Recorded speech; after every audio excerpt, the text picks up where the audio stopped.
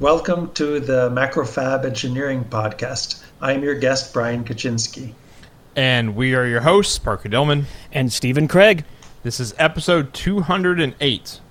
Brian Kaczynski earned his Master's of Science in Electrical Engineering from Stanford University in 2001 and has worked since 1999 as a mixed-signal RF ASIC designer, focusing mainly on LAN applications such as Wi-Fi, Bluetooth, USB, etc. His passion for music and desire to bridge the gap between acoustic electric instruments and music synthesizers, both analog and digital, inspire his current work. Thank you, Brian, for coming onto our podcast. Thank you for inviting me. Yeah, we really appreciate it. Actually, 2 episodes ago, episode 206, in our RFO section, we'd actually kind of spoke a little bit about one of the chips that you designed, the ACO 160. And at that time, I was like, you know what? I've got this guy's email. Let's reach out and see if he'd be willing to come on as a guest. So yeah, thanks so much for coming on. Okay. Steven's totally not creeping on you. No, not at all. Not at all. Now I have to check out the old podcast because I wasn't aware that it was mentioned on a podcast. Well, so I had actually met Brian a few months ago at NobCon out in where was that? That was Chicago. That was Chicago. I was thinking Vegas. I went to Vegas for out near O'Hare Airport.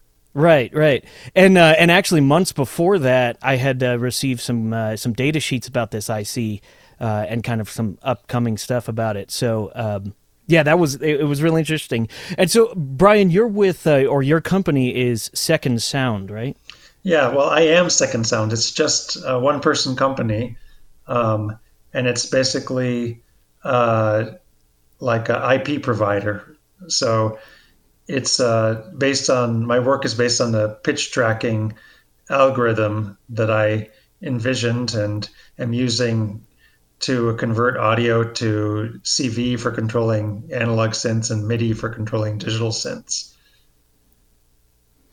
So a Second Sound, just being you've actually created hardware or hard ICs that incorporate this algorithm, which does pitch detection and converts to CV, right? Yeah, well, the ICs are big, like mixed analog and digital ICs. So, part of it is, I wouldn't know if it's correct to call it an algorithm.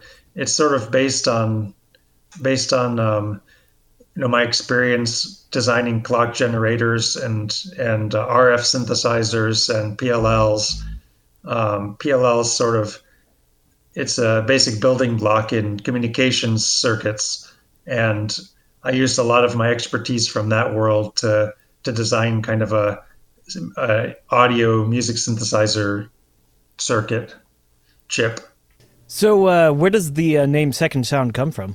It's actually, Second Sound is actually like a real physical phenomenon in low temperature physics. This probably is going to sound like it's coming out of left field, but I majored in physics in my undergrad, and I did a low temperature physics lab, and it's a phenomenon that happens with liquid helium. Liquid helium can be a superfluid, which means it has no viscosity. And if you have like a little chamber with partially liquid, partially superfluid helium and partially non-superfluid helium, it's like 2 states of matter, and you can get waves where like the 2 different kinds of helium are kind of oscillating. And you can measure the speed of that, and that's called Second Sound. And I just like the way it sounded too, and I figured it's not really trademarkable because of the physical phenomenon has been around for so long, and I feel like I'm trying to offer a new way to make sound for people. So, people like to play their traditional instruments. People that aren't keyboard players, singers, guitarists, violinists, all want to be able to control synthesizers for their instruments. And I've spoken to so many people who see what I'm doing and they try their instrument with it and they say, "Oh, I've been looking for something like this for 10 years or even 20 years." And there are, of course, it's not anything totally new. There's been pitch tracking technologies before, but I think they're usually like really heavily targeted for guitar or for a particular instrument. And a lot of other, even some guitarists say that they don't like the way that it sounds, or and other instrumentalists just say that they feel like totally passed over by that technology. You would be talking about like a wah wah pedal No, or is it a talk box? a wah wah pedal is a really basic thing. It's like a filter, usually low pass, I guess, where you modulate the filter cutoff with the pedal Okay. position. So that's even you can even make a passive wah pedal. It's like one of the simpler kind of effects out there. Um, the this what I've done is really like generating a synthesizer voice based on the audio that comes in. So it has an independent oscillator inside it, and some VCA. Um, the newer version that I made has a VCF as well. That's getting into the firmware version with on a microcontroller. If we're talking about the chips, then that ACO 160 that it basically has its own synthesizer voice. It has a sine wave, a square wave, and sawtooth wave that are tracking the frequency of the audio coming in.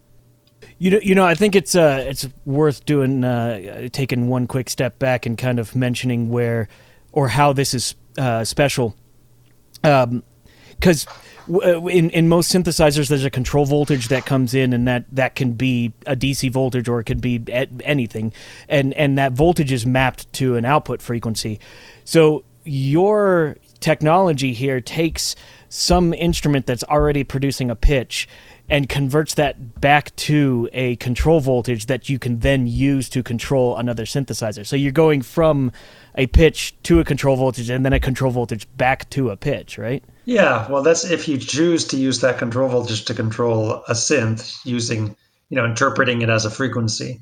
So that converting that pitch to CV is one thing that it does. So one of the things that is interesting is the idea that you're using something that oscillates to control another thing that oscillates, because so take for instance, there's a lot of, like you mentioned, guitarists that want to, I guess you could say, synthify their guitar sound. And in electronics, there's a lot of methods to do that in terms of modifying and shaping the waves. But with this technology, you're just picking up the frequency and then using that to produce another frequency. So you don't have to brutalize the wave. You just use its information. Right? Yeah. In fact, you don't even care what the wave looks like. The only information you're getting from it is the frequency. Or period. Period is the same, and the amplitude. So it's just extracting the pitch and the amplitude. And the nice thing about the chip is that the frequency that it produced was perfectly in tune with the audio input. So it's basically something called a frequency locked loop.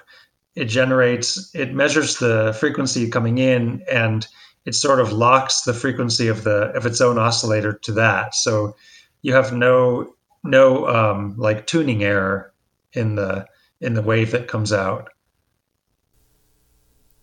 So your ACO 100 IC was your first kind of go round at this, right? Yeah. So that chip I developed when I was working in Poland for a company, Sonic Smith, and they have what we called audio controlled synthesizers, which use that chip. They were like a kind of SOMP box type form factors, with synth functions like a VCF, sub oscillators, PWM, envelope generator, and all kinds of other basic blocks. And I wanted to stop developing those end user products and just concentrate on like what I knew best, which was the chip and the kind of underlying technology behind it. Because I didn't want to.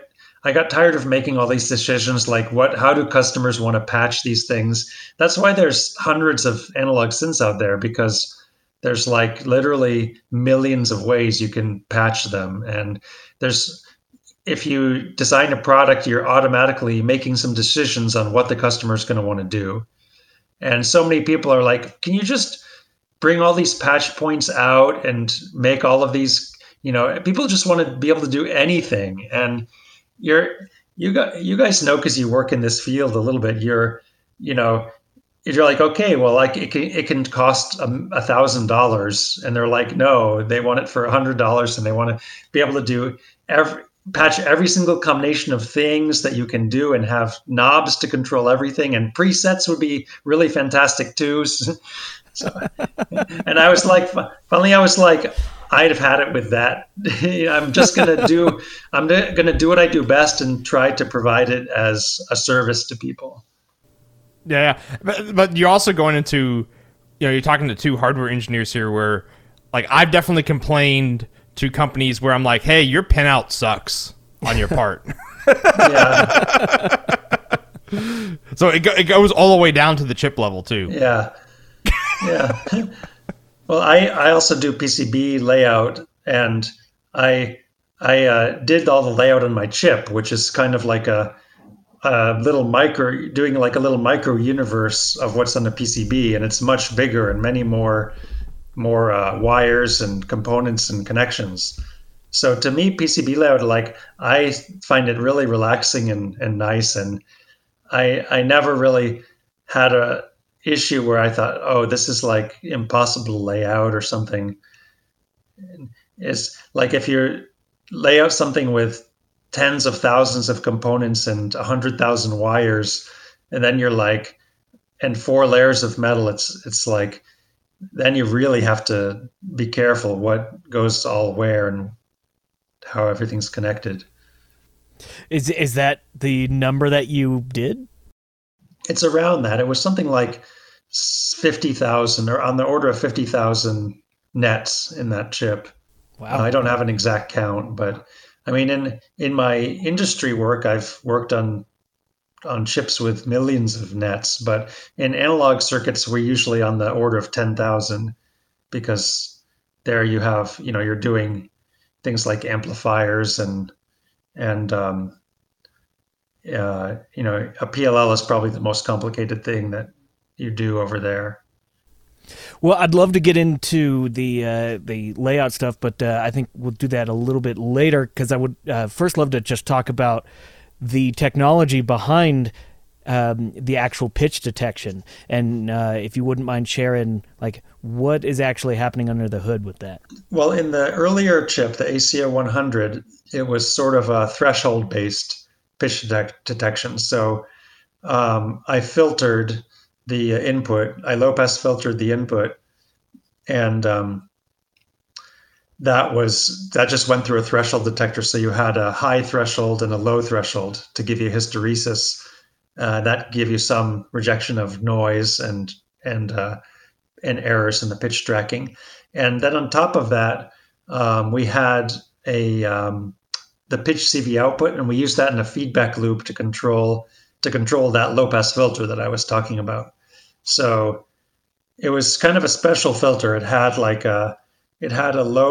sort of a, if it was locked, then you were kind of on the part of a low pass filter that was falling, and then it went to a shelf where the attenuation reached a certain level and just stayed there. And on the low side, there was gain. So basically, if your frequency was too low, then let's say the low pass filter was tuned too low, then at least you're guaranteed to have some signal coming out, because the filter flattened out in the stop band. If the filter was tuned too high, then it would kind of just like track down close to the right area.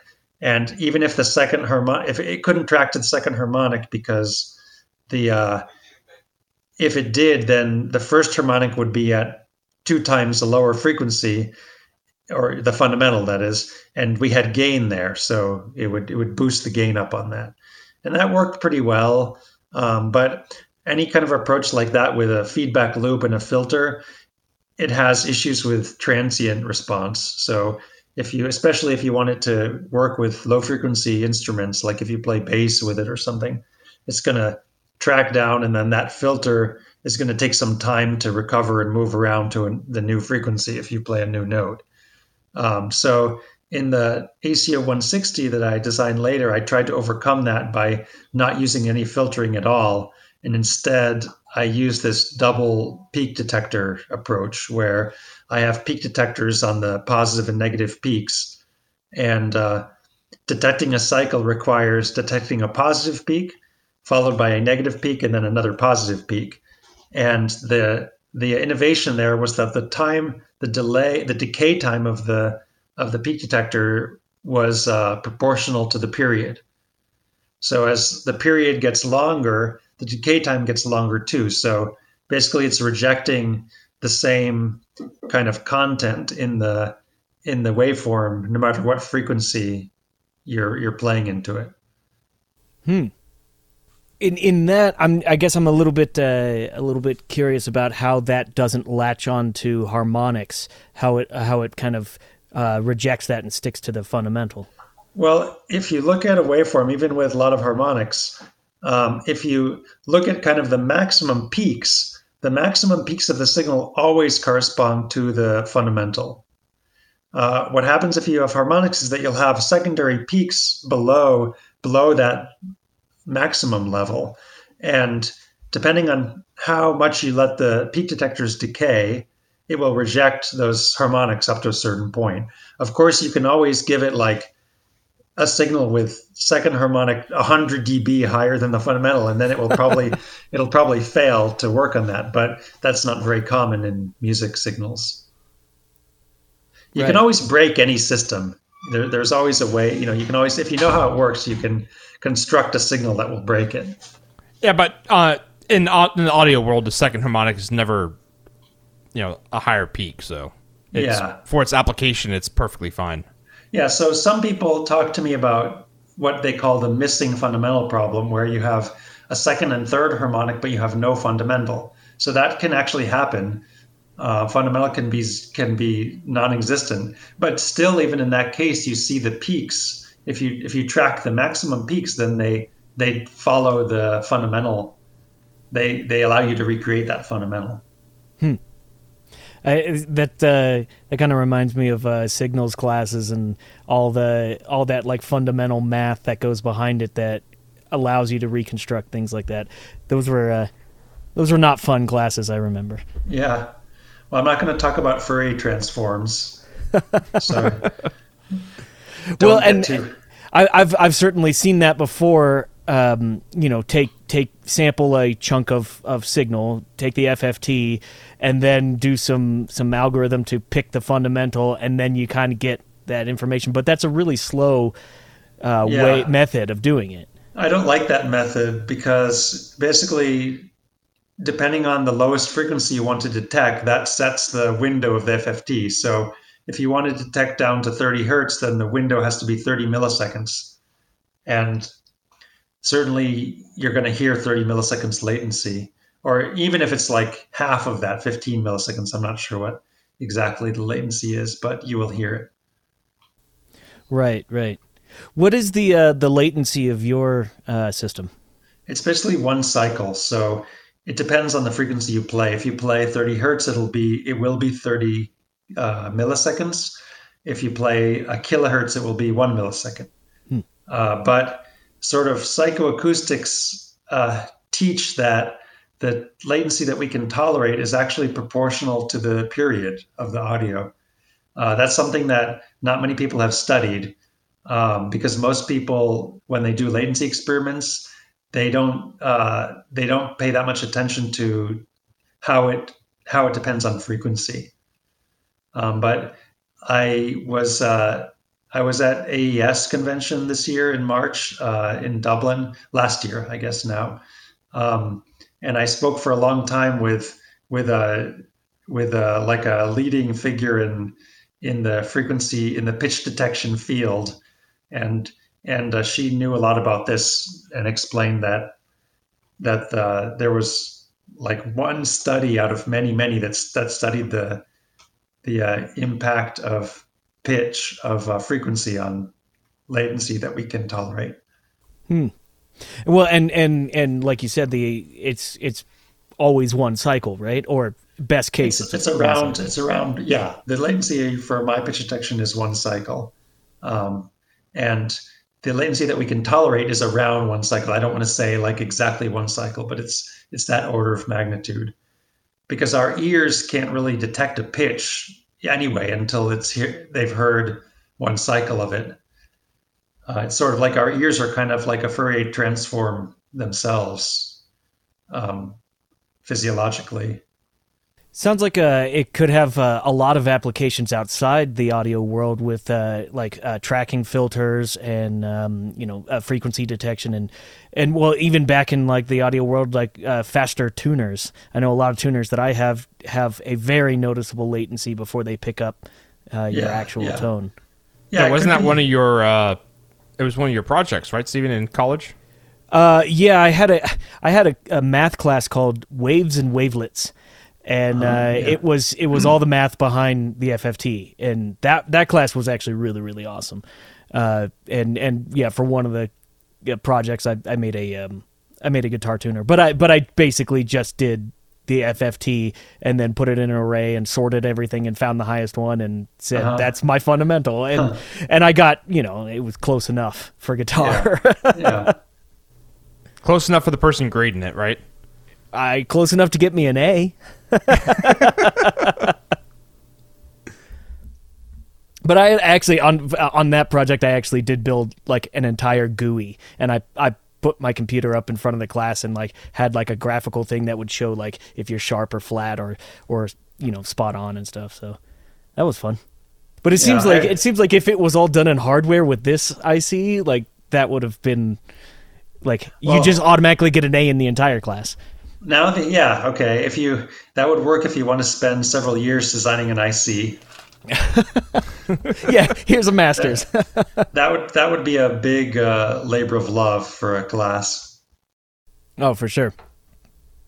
So, your first IC was the ACO 100, but you've moved on from that to the ACO 160, which you've mentioned a handful of times. You want to kind of give like a description of what's different between those?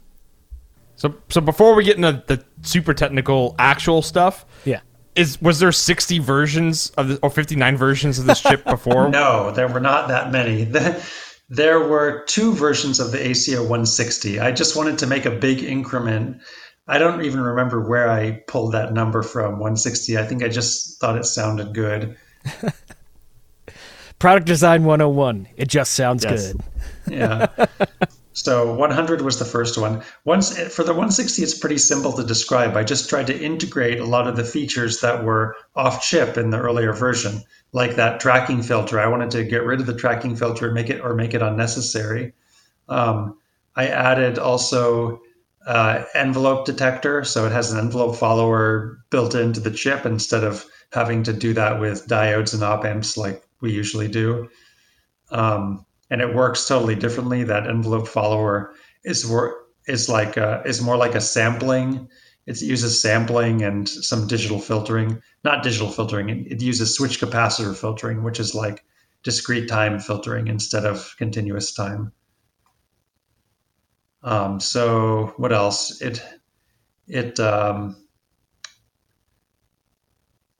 I think the sine wave generator was new. I didn't have the sine wave in the ACO 100. So I wanted to see how good of a sine wave I could generate with like in a integrated circuit. Just out of curiosity, what was your method of creating a sine wave?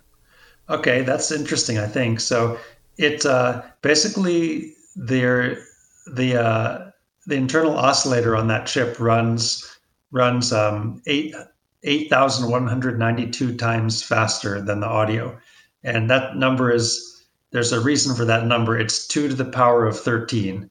So in in engineering, we like to work in powers of two. It's no coincidence. It's easy to make like clock dividers that are dividing by powers of two.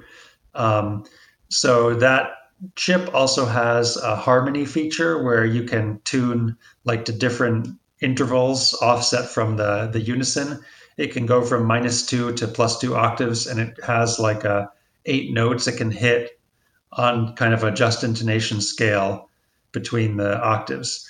And to do that, I generated basically a divided down clock, which is divided down by just some integer related to that really fast 8,000 something times clock. Um, and the net result is that you get a lower frequency clock that's roughly 128 times faster than the audio, but it varies because it's a harmony, so it varies from uh, basically 32 times to 512 times faster than the audio. And then that's used to clock a DAC, which goes through 128 cycles, which you're probably used to thinking, though, 128 is 7 bits. So for the sawtooth wave, it just goes through a staircase basically of 128 levels. And for the sine wave, it goes through a cycle of 128 values. And I designed sort of a special sine wave DAC, which generates exactly like points close to the sine wave all the way around one cycle. So it's kind of like an analog wavetable, actually, if you want to think of it like that. Was it just kind of like a built-in ROM that had values? No, it's totally analog. So it uses a big resistor divider, and the points on the resistor divider just correspond to those voltages on that sine wave. Oh, that must have been fun to calculate. And I used basically resistors all of the same size. So, for example, if you want a really small resistor, you put 20 of them in parallel, and then for any other value you want, you can use parallel and series combinations. And it's something like it's a lot of math, and it looks really hairy when you try to put it all together, and then especially if you want to generate 128 levels. But the nice thing is that in an IC, you can do things like that, and it ends up being really small because a resistor is like 2 microns by 8 microns or something, let's say, which is, I mean, a micron is 1,000th of a millimeter. So it's like nothing really. It's like a smaller than a human hair. And so I guess the resistors then are they just different, slightly different trace widths inside the IC then? Or are they different doped materials or? Resistors, that's they use polysilicon. So, in terms of what physically are the resistors, they're not metal. They're using the same material that's used for the gates of the transistors. Okay. And they are it depends like what resistance you want. You can get something that gives you typically like 1,000 ohms per square, which means if you have 2 microns by 2 microns, if it's a square, the resistance of it will be around 1,000 ohms. That's typical. I mean, it varies from 200 to 2,000 maybe, depending on the process. Okay, let's dig into that a little bit. How do you control that as the designer? If you have an IC and you say, I want it to be 1K instead of 1K-ish, what knobs do you have to turn to be able to control that? Well, usually we just don't worry about it. They say that it can vary. It can vary by plus or minus 15%. It's around 15%, and usually you just do the design so that you don't care about something that small, because for a DAC, for example, a resistor DAC, it's like a big voltage divider. The voltage at the top, because you can make a reference, and we know how to make pretty accurate references, or you use the supply voltage or something like that. The bottom can be ground, which is 0 volts, as most people know. And because the only thing determining the voltages on the resistor divider are the ratios between the resistors.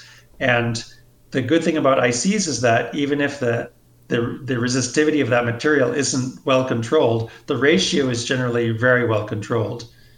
So you can that's how we design accurate things basically with ICs. Just don't. Your design shouldn't care about the absolute value. That's right. Yeah, you can double an analog voltage by making a non-inverting op amp circuit with a voltage divider where the resistors are integrated, and it will be pretty close to 2 times the voltage. Or and just expand that to any ratio, and you can generate any voltage you want, really. I'm going to guess that's because when they put down the resistors, I say put down, when they do the masking for the resistor part, that all gets applied at once so that your material's all the same, but the absolute, I don't want to say doping because I don't know what the process is of like making that what was it? Polysilicon. Polysilicon, like how, like when they lay that down. Yeah, usually what makes it higher or lower is etching. So sometimes it can be etched too much, and then the resistor gets narrower than you expect, or etched too little. Okay. I don't. It is. Some of them are doped, some of them aren't. So you can have different doping. The doping can be slightly higher or lower. There's N type and P type polysilicon, so the numbers can be different depending on which one you use. Just as long as it's not strays too low, and then you have fuses. Yeah. It's they guarantee that it will be within a certain limits, and generally, if you track, if you measure them over many lots of an IC, usually they come out much more accurate than the fab wants to guarantee it. It's because it's like anything, when you're in manufacturing, you guarantee something, you're going to pad that. You're going to pad that like a couple of percent out, if not 10%. I don't know. So we don't really see silicon that varies as much as the fabs say that it can. But you don't want to depend on that either, because someday maybe it will come out high or low. Yeah, someone will sneeze on it. Yeah. Cool. Well, so you also have some development boards that you offer for these the ACO 100 and 160, right?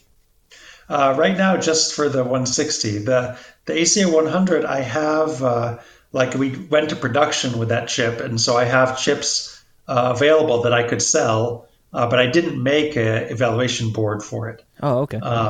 Basically, some people have asked. I've received emails asking if I'm selling that, and I deal with those on a case-by-case basis. I try to figure out what that person wants to or thinks they want to do with it, and then explain how it works, send a data sheet, and it's not something that I would expect to be like a cash cow business for me, because that chip is older, and although you can do some cool things with it, it has its own characteristics, and some people might be interested in the way it malfunctions versus something that works more reliably, quote unquote. So, experimentalists want all kinds of things, and they don't necessarily want something that's going to be perfect. Sure. So you have to know how to design imperfection into it. Yeah. So I have an evaluation board now for the ACO 160. I have a few. So I made, for the chip, I made an evaluation board, and I sampled a bunch of them out. I had about 25, and a lot of them went to musicians. Some of them I sold. And a couple months later, I don't know if you want to get into this topic now yet, but I decided to try to make a fully digital version of it. So I thought, instead of designing this chip, which takes a huge amount of resources and time, and it can have bugs. If it has bugs, then you have to fix it, or just tell everybody, I'm sorry, I tried to make this chip, but it doesn't work like I wanted. That's what errata data sheets are for. Yeah. Instead of that, I thought, what if I could make a digital emulation of the chip in something like a microcontroller, and what if it worked just as well or even better than that chip? I thought, well, it would be kind of sad because I spent so many years of my life making these chips. But on the other hand, if it's possible to do, I better be the one that does it, because otherwise somebody else will do it and say, hey, we've got these things that work better than the ACO 160. You don't have to risk buying custom silicon that somebody, a one person team has to test. Because honestly, the hardest part about designing chips is production and testing. Because even if 1 out of 10 chips is bad, if you make 1,000 of them, then you got to test 1,000 chips to throw out the 100 chips that are bad. And that's something that I never got into, and I was always kind of in the back of my mind worried, if I go into chip production, how am I going to do this production test?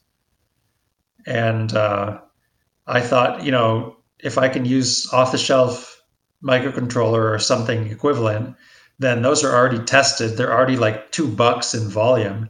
So what am I doing with my life? What have I been doing? So you're implementing this in firmware now? Yeah. So now we have firmware that is basically an emulation of the ACO 160. And most of the evaluation boards I have now, I call the DACO 160 because it's digital ACO. And those are the ones I'm promoting most now. That's what I'm providing manufacturers and selling some to musicians, hobbyists, demoing them to people that produce video content that I can use to help promote it. So I'm looking at your website, and I'm noticing some of the boards have a quad pack socket on it that looks like your chip on it. Yes, that's got a clear top on it. Yeah, it's gold. Or let me see. Let me try to find that. So if you go to ACO 160 EVK page, that has yeah. So here the picture that was taken had the cover removed, so you can see right into the chip on some of these pictures. That's a test. Those are test chips. They were made just as a prototype, and I made about 50 of them. In production, you never see something like that because chips are always encapsulated in black plastic. Yeah, that's for because photons hitting it will cause all sorts of craziness. Well, I found that they didn't. I found that I could put this under a bright light and it had no impact whatsoever on the performance. I always heard, photons, it'll make like the PN junctions leak. Not true in this. So maybe in this process, I don't know why it's like that, but it had very little difference in performance whether the lid was on it or not. Or just sounded cooler. So if anyone wants to see it, the website is secondsound.com, and you can go over to the ACO 160 EVK product page. Yeah, and all of the products are under products. You can find right now all 4 of them. So I have product pages for the ACO 100, 160, and the 2 EVKs, which are using the ACO 160 chip and are using this digital version we're talking about with the microcontroller. I love your website, by the way, because your product pages have like flow diagrams on them and like system diagrams, which is awesome. Yeah, I mean, because I'm from an engineering background, I thought, what do people want to know when they look at this? Right, like who's going to visit this site? Yeah. That's what they want to see. I try to provide that and like some audio demos because I'm trying to cover what I think all the people that are going to look at it, what they will want to see. Speaking of audio demos, you have something that you can show us, right? Yeah, so you can at least hear an audio demo. What I have my voice controlling the Behringer Model D via the pitch CV, envelope CV, and gate CV. So I have envelope. This is my favorite way to patch it. You can't really see it, but I patch it in a way that the Model D responds most organically to my voice. So it really follows the envelope, and I don't use any of the envelope generator that's built into it. I just let it follow what I'm doing. So this is your voice going into a microphone, and then that controlling multiple aspects of the synthesizer. That's right. So I have the microphone here. I'll turn up the volume on the Model D. So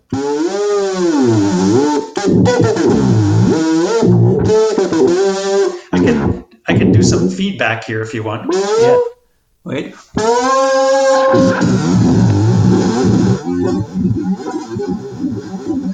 Oh wow, that sounds like that sounds really aliased. Because what's happening there is that the audio from the Model D is going back in as the audio that it's going to convert. So if you have a frequency error, then it will kind of like drift around, and it'll kind of try to follow that around. And I have like some sub oscillators here, and I'm using all three oscillators. I was using all three oscillators from the Model D for that voice. So I don't know. That's fun. That's what I had the most fun doing when I went to trade shows. Is just like sitting there with a microphone and like just doing doo doo doo. Or I can and you can tune it.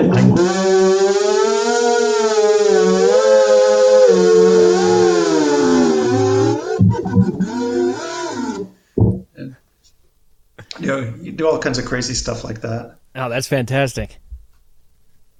And at KnobCon, I got to play. I think you brought a bass guitar and got to play. Was it a Model D that you had there also? Yeah, I had the Model D and the microKORG. Right. I used the microKORG for MIDI to convert audio to MIDI, and because it's just a small synthesizer. It's very popular, and it's like I was thinking, what is the most compact, most widely recognized thing I can use to convert MIDI to some cool synth sounds? Well, and I think one of the big things is this conversion to synth isn't anything new, which you mentioned a lot earlier on, but many times it involves installing new hardware on your guitar or your instrument, like a MIDI pickup or something like that. Yeah. And 90% of the time the latency is awful, especially for bass guitar, and yours certainly wasn't. Yeah, so I mean, it doesn't work for polyphony yet. If you want to do polyphony, then you have to install some kind of polyphonic pickups. So you want to have hex pickups and then some 6-wire interface, and you want to have 6 instances of this pitch tracking thing going. And I believe there are people that are working on that now, without naming any names. But it's not me. I'm not like that's kind of exactly what I was saying earlier. I didn't want to be in that business of trying to decide what users wanted. I've talked to a handful of people about doing something like that with guitar. The biggest problem with it is if you don't go digital with it, then you're exactly what you're saying. You have to have a 6-coil pickup, an individual per each string on the guitar, and then you have to have the ability to get 6 individual signals out of the guitar, and most guitarists would want that to be analog, and it ends up you're having to uproot some basic functions of the guitar that have been around for decades, and you would be alone in this sea of 1/4-inch cables with your special guitar that has a 6 or a 7 conductor cable, and it gets impossible real fast. Yeah, there's a lot of custom hardware that goes into it, but there's a huge community of people that want to do this, and they are happy to modify their guitar. And I think it's kind of an expensive field, but there is an audience for it. Mm-hmm. If you look on Facebook, there's a group called CYCFI, CYCFI, and it's like all people that are interested in doing polyphonic guitar synth stuff. That's I cool. think that's not the only one. There's other communities of people into it as well, I think. So I wanted to touch real quick on just the IC creation. We've talked a good bit about it as we've jumped around, but so I wanted to just ask, like, how did you go about designing these chips? What software did you use for that? I looked around a long time for like a bargain chip design EDA software. And a few years ago, what I found was Tanner Tools. Tanner, it's like they were kind of a small company based in California that they were providing an alternative to like the industrial options like Cadence, Synopsys, Mentor. Those are the big names that everybody in this kind of EDA field has heard. Um, and that was you were able to basically lease the tools for a couple $1,000s for a few months, or like it was around something like around $5,000 to $10,000 for a year, so something around that. So you could design a chip in that time. Like as one person, I could design a chip in a year, and it was it was a big chunk of it was not cheap, I wouldn't say, but it was something that if you save some money, you has something in the savings account, you could do it yourself. You could fund it yourself. Um, since then, unfortunately, Mentor Graphics has purchased Tanner Tools, and they've completely changed the pricing structure. So that was another thing that was a huge bummer for me. That using those tools became quite expensive, and also why I was kind of happy to go down the path of a firmware based design. Now you're basically talking about $50,000 to lease those tools, and it's like not very different from the pricing that you could get with Cadence or some of those big industrial providers. Um, I've heard people have talked to me about like freeware chip design tools. So you can, Spice is supposed to be free, and you can certainly find free Spice simulators. But if you want to put everything together and have something where you're able to verify that schematic matches layout, that's the big thing, by the way, is that how do you know that the layout you did is the same functionally as your schematic? If you think you're going to do that by hand, you're out of your mind. It's a huge thing that you need very specialized, and that's the software that really ends up costing money and that you can't get for free. And the other thing is that you need support. You need technical support to set these things up, because it requires a lot of IT expertise and setting up like network servers and stuff like that, which I didn't have the expertise to do. So I ended up shelling out a lot of money at some times to lease these tools and to get access to the support. And if I didn't do that, there was no other way I could have done it.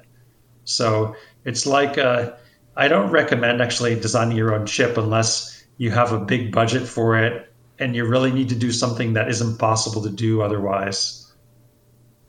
That's actually what I wanted to get into. Was your first couple designs were in silicon, and then you moved to a firmware design. What changed that allowed you to do that? Probably nothing. Probably I could have done the firmware design from the beginning. What changed was kind of my philosophy about it, where I thought finally, like, I know how to make, for example, a digital version of an analog filter. I took digital filters in university, and I know how to do bilinear transform and stuff like that. And it's something that I always found fun and never really did that much in my professional career. So I was happy to play with it. And I knew some programmers, some embedded programmers in Poland, in Krakow, from I we didn't talk about this in the podcast, but I lived in Krakow for 11 years before moving to Miami about a year ago, and it's like a really great place for IT and for finding talent in IT, web design, programming. So I had friends there that were good embedded programmers, and I told them the idea, and they said, "Yeah, we can do it." So we spent a few months on it, and ended up working pretty well. That's what you heard in that audio demo before. It's that digital firmware version controlling the Model D. And for people say, oh, analog digital, you have these steps. You have a DAC with that that particular microcontroller has a 12-bit DAC, and if you read the fine print in the datasheet, it turns out that the performance isn't even really 12-bit performance. It's really more like 10-bit performance, and and it looks like if you read it carefully, it looks like the steps can actually, not even be monotonic in the 12-bit DAC. So I was thinking, okay, we really have a 10-bit DAC here. How do I make analog signals with that? Because the CVs that come out come from those DACs. And I used another technique from my signal processing, which is sigma delta modulation. This is it's a really decades old way that people use, and in fact, pretty much all of these 24-bit audio DACs that you can buy now, they're not really 24-bit DACs. There's some lower resolution DAC that's being modulated, where the code is being modulated very fast and it gets filtered, and what it looks like 24-bit, it looks like it's giving you 24-bit levels, but inside you really don't have a 24-bit DAC. And so I did the same thing. I used the 10-bit DAC and I modulated the code and I low pass filtered it, and it's good enough to sound like an analog signal controlling these synths. So people should look up sigma delta modulation. It's really a really cool technique, and it's very simple. If it doesn't take that much reading or math to understand how it works. It's basically, I can explain it simply. If you want to generate like a code that's halfway between two codes of your DAC, basically what you do is you switch really fast between those two codes, one LSB apart from each other, and you filter it. So you get a really high frequency square wave.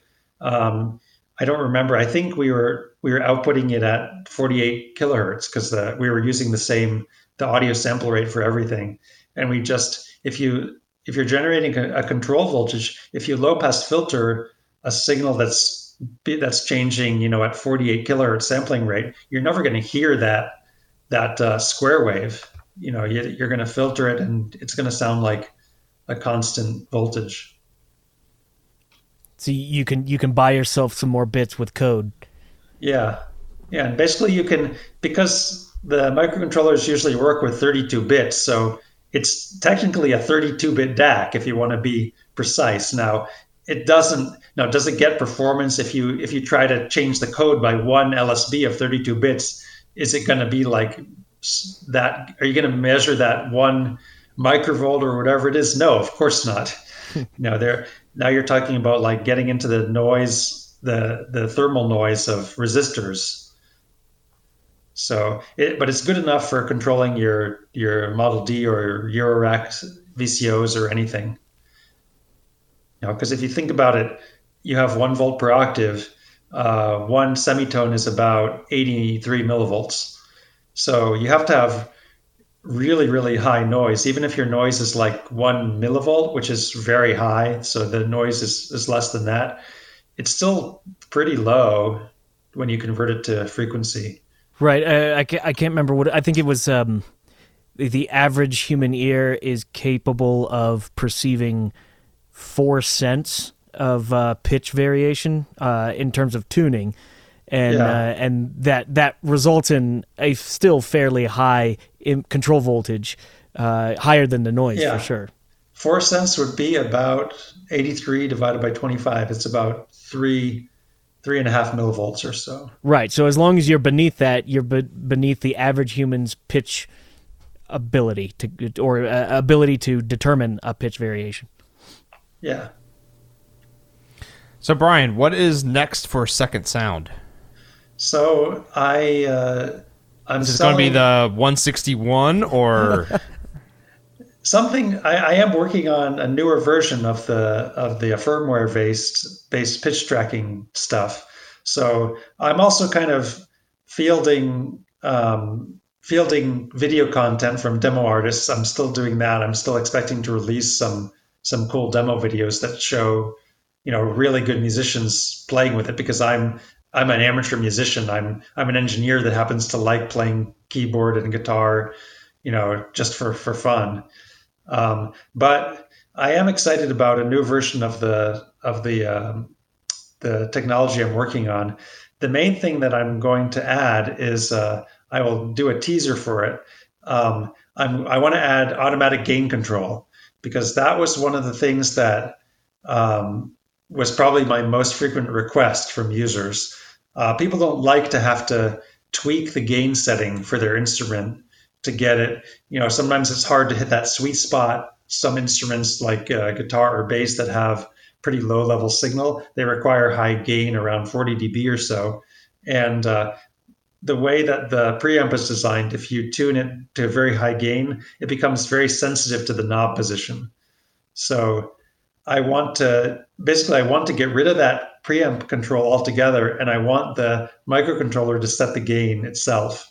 So it's kind of a challenge, and I have basically just in the past few days, I've kind of been polishing off a automatic gain control kind of algorithm that I hope will do it pretty well.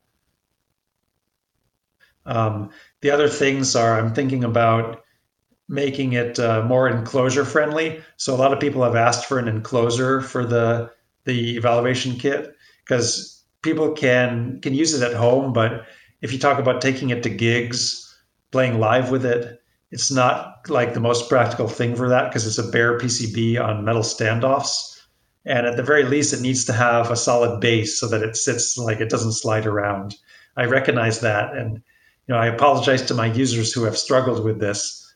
Some people have been creative and screwed it because you can get if you get screws of the right diameter, you can just screw them in from below the standoffs and you can mount it easily to something. But I didn't provide that kind of hardware with it. Now you get into where are the connectors supposed to go and the knobs supposed to go? Well, yeah, you have to be careful about designing everything that everything has to be the right height off. The clearances all matter, and I dealt with some of that with my work with Sonicsmith from before when we were designing those basically similar to this but with enclosures. Yeah, you have to maybe panel mount some things because the evaluation kit now it has a combo. It has a 1/4-inch XLR combo jack for the audio input because I wanted to be able to plug microphones directly into it. And that thing is a beast. It's like twice as tall as all the knobs, and it basically makes it impossible to put it in an enclosure how it is. So I would have to think about panel mounting some things and doing some wiring inside it. I'd have to move around the MIDI jack maybe because the MIDI jack is on the side and the power and audio out jacks are on the back. So it's some mechanical design, and I'm not positive how it will end up, but it's just I just want to say something I'm considering. Very cool. Let me see. I might get rid of the high pass and low pass filters or just make them fixed because it has switches for high pass filter and low pass filter frequencies, and I found that it really doesn't. I can set them to be wide open, I can tune the filters to give the widest possible bandwidth, and it doesn't really have any impact on the performance. I haven't really seen a case where I had to close the filters to reject some noise. What else was I thinking to do? I don't know. If anybody has some ideas, I'm open. Well, where can people find more about you and send you that information? I know there's another one. Some people requested it to use expression pedal. Some people want to use an expression pedal for the VCF frequency. That's really cool. Violin players or guitarists, they don't have a hand free to turn a knob. So, that we're all familiar with, why are expression pedals nice. There's a sustain feature where if you push a momentary switch to one side, it will freeze the pitch and the envelope at wherever it is currently. That would be nice to have to be accessible from a pedal as well. Just like I was trying to minimize the clutter in my lab, so I didn't want to have cables. I already have enough cables on my desktop, so I was thinking, another cable going to the floor and then more pedals. why do I want to do that if I can just have a switch? So the evaluation kit I designed is more of a proof of concept that shows, yes, you can do it. And in a product, you would, of course, make some other design decisions to make it more ergonomic for users. Right, right. Yeah, and a jack for just a standard 50K pot style expression pedal would be nice for sure. Yeah, that's easy to do. And, the only thing is with that standard expression pedal interface, you have to be careful because somebody might plug in a mono cable to it. And I always worried about that. If you plug in a mono cable, it basically shorts out the reference voltage. So you have to have a reference voltage that can be shorted to ground without damaging it. And that can be done, but it's just like you have to think about stuff like that. That will happen. Yeah. Yeah. I have a solution for that. It just requires another op amp and a resistor. So people have different solutions. Some people use like a resettable fuse. I, I like using the op amp if you don't mind paying for another op amp. Yeah, for sure. One that can sustain a continuous short output. Yeah, and you use a resistor to limit the current, so it's like you can limit it to whatever current you want, a milliamp if you want. Right, right. Well, and the output the output accuracy doesn't matter as much if it's already going to be warbled with someone's foot, Yeah, and you can even make it accurate if you want by using feedback in the op amp. There's ways to make a DC accurate circuit that's short circuit protected. I use that on this evaluation kit for the pitch CV out.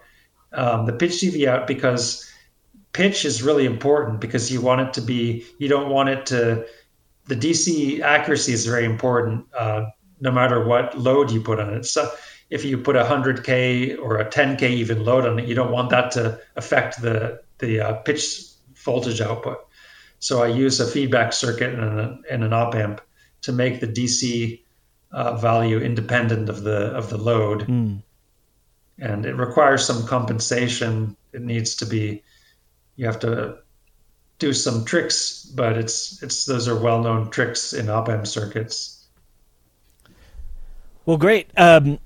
Where can people find out more about you, and what's a way that they might be able to give you some of those hints like you were asking for?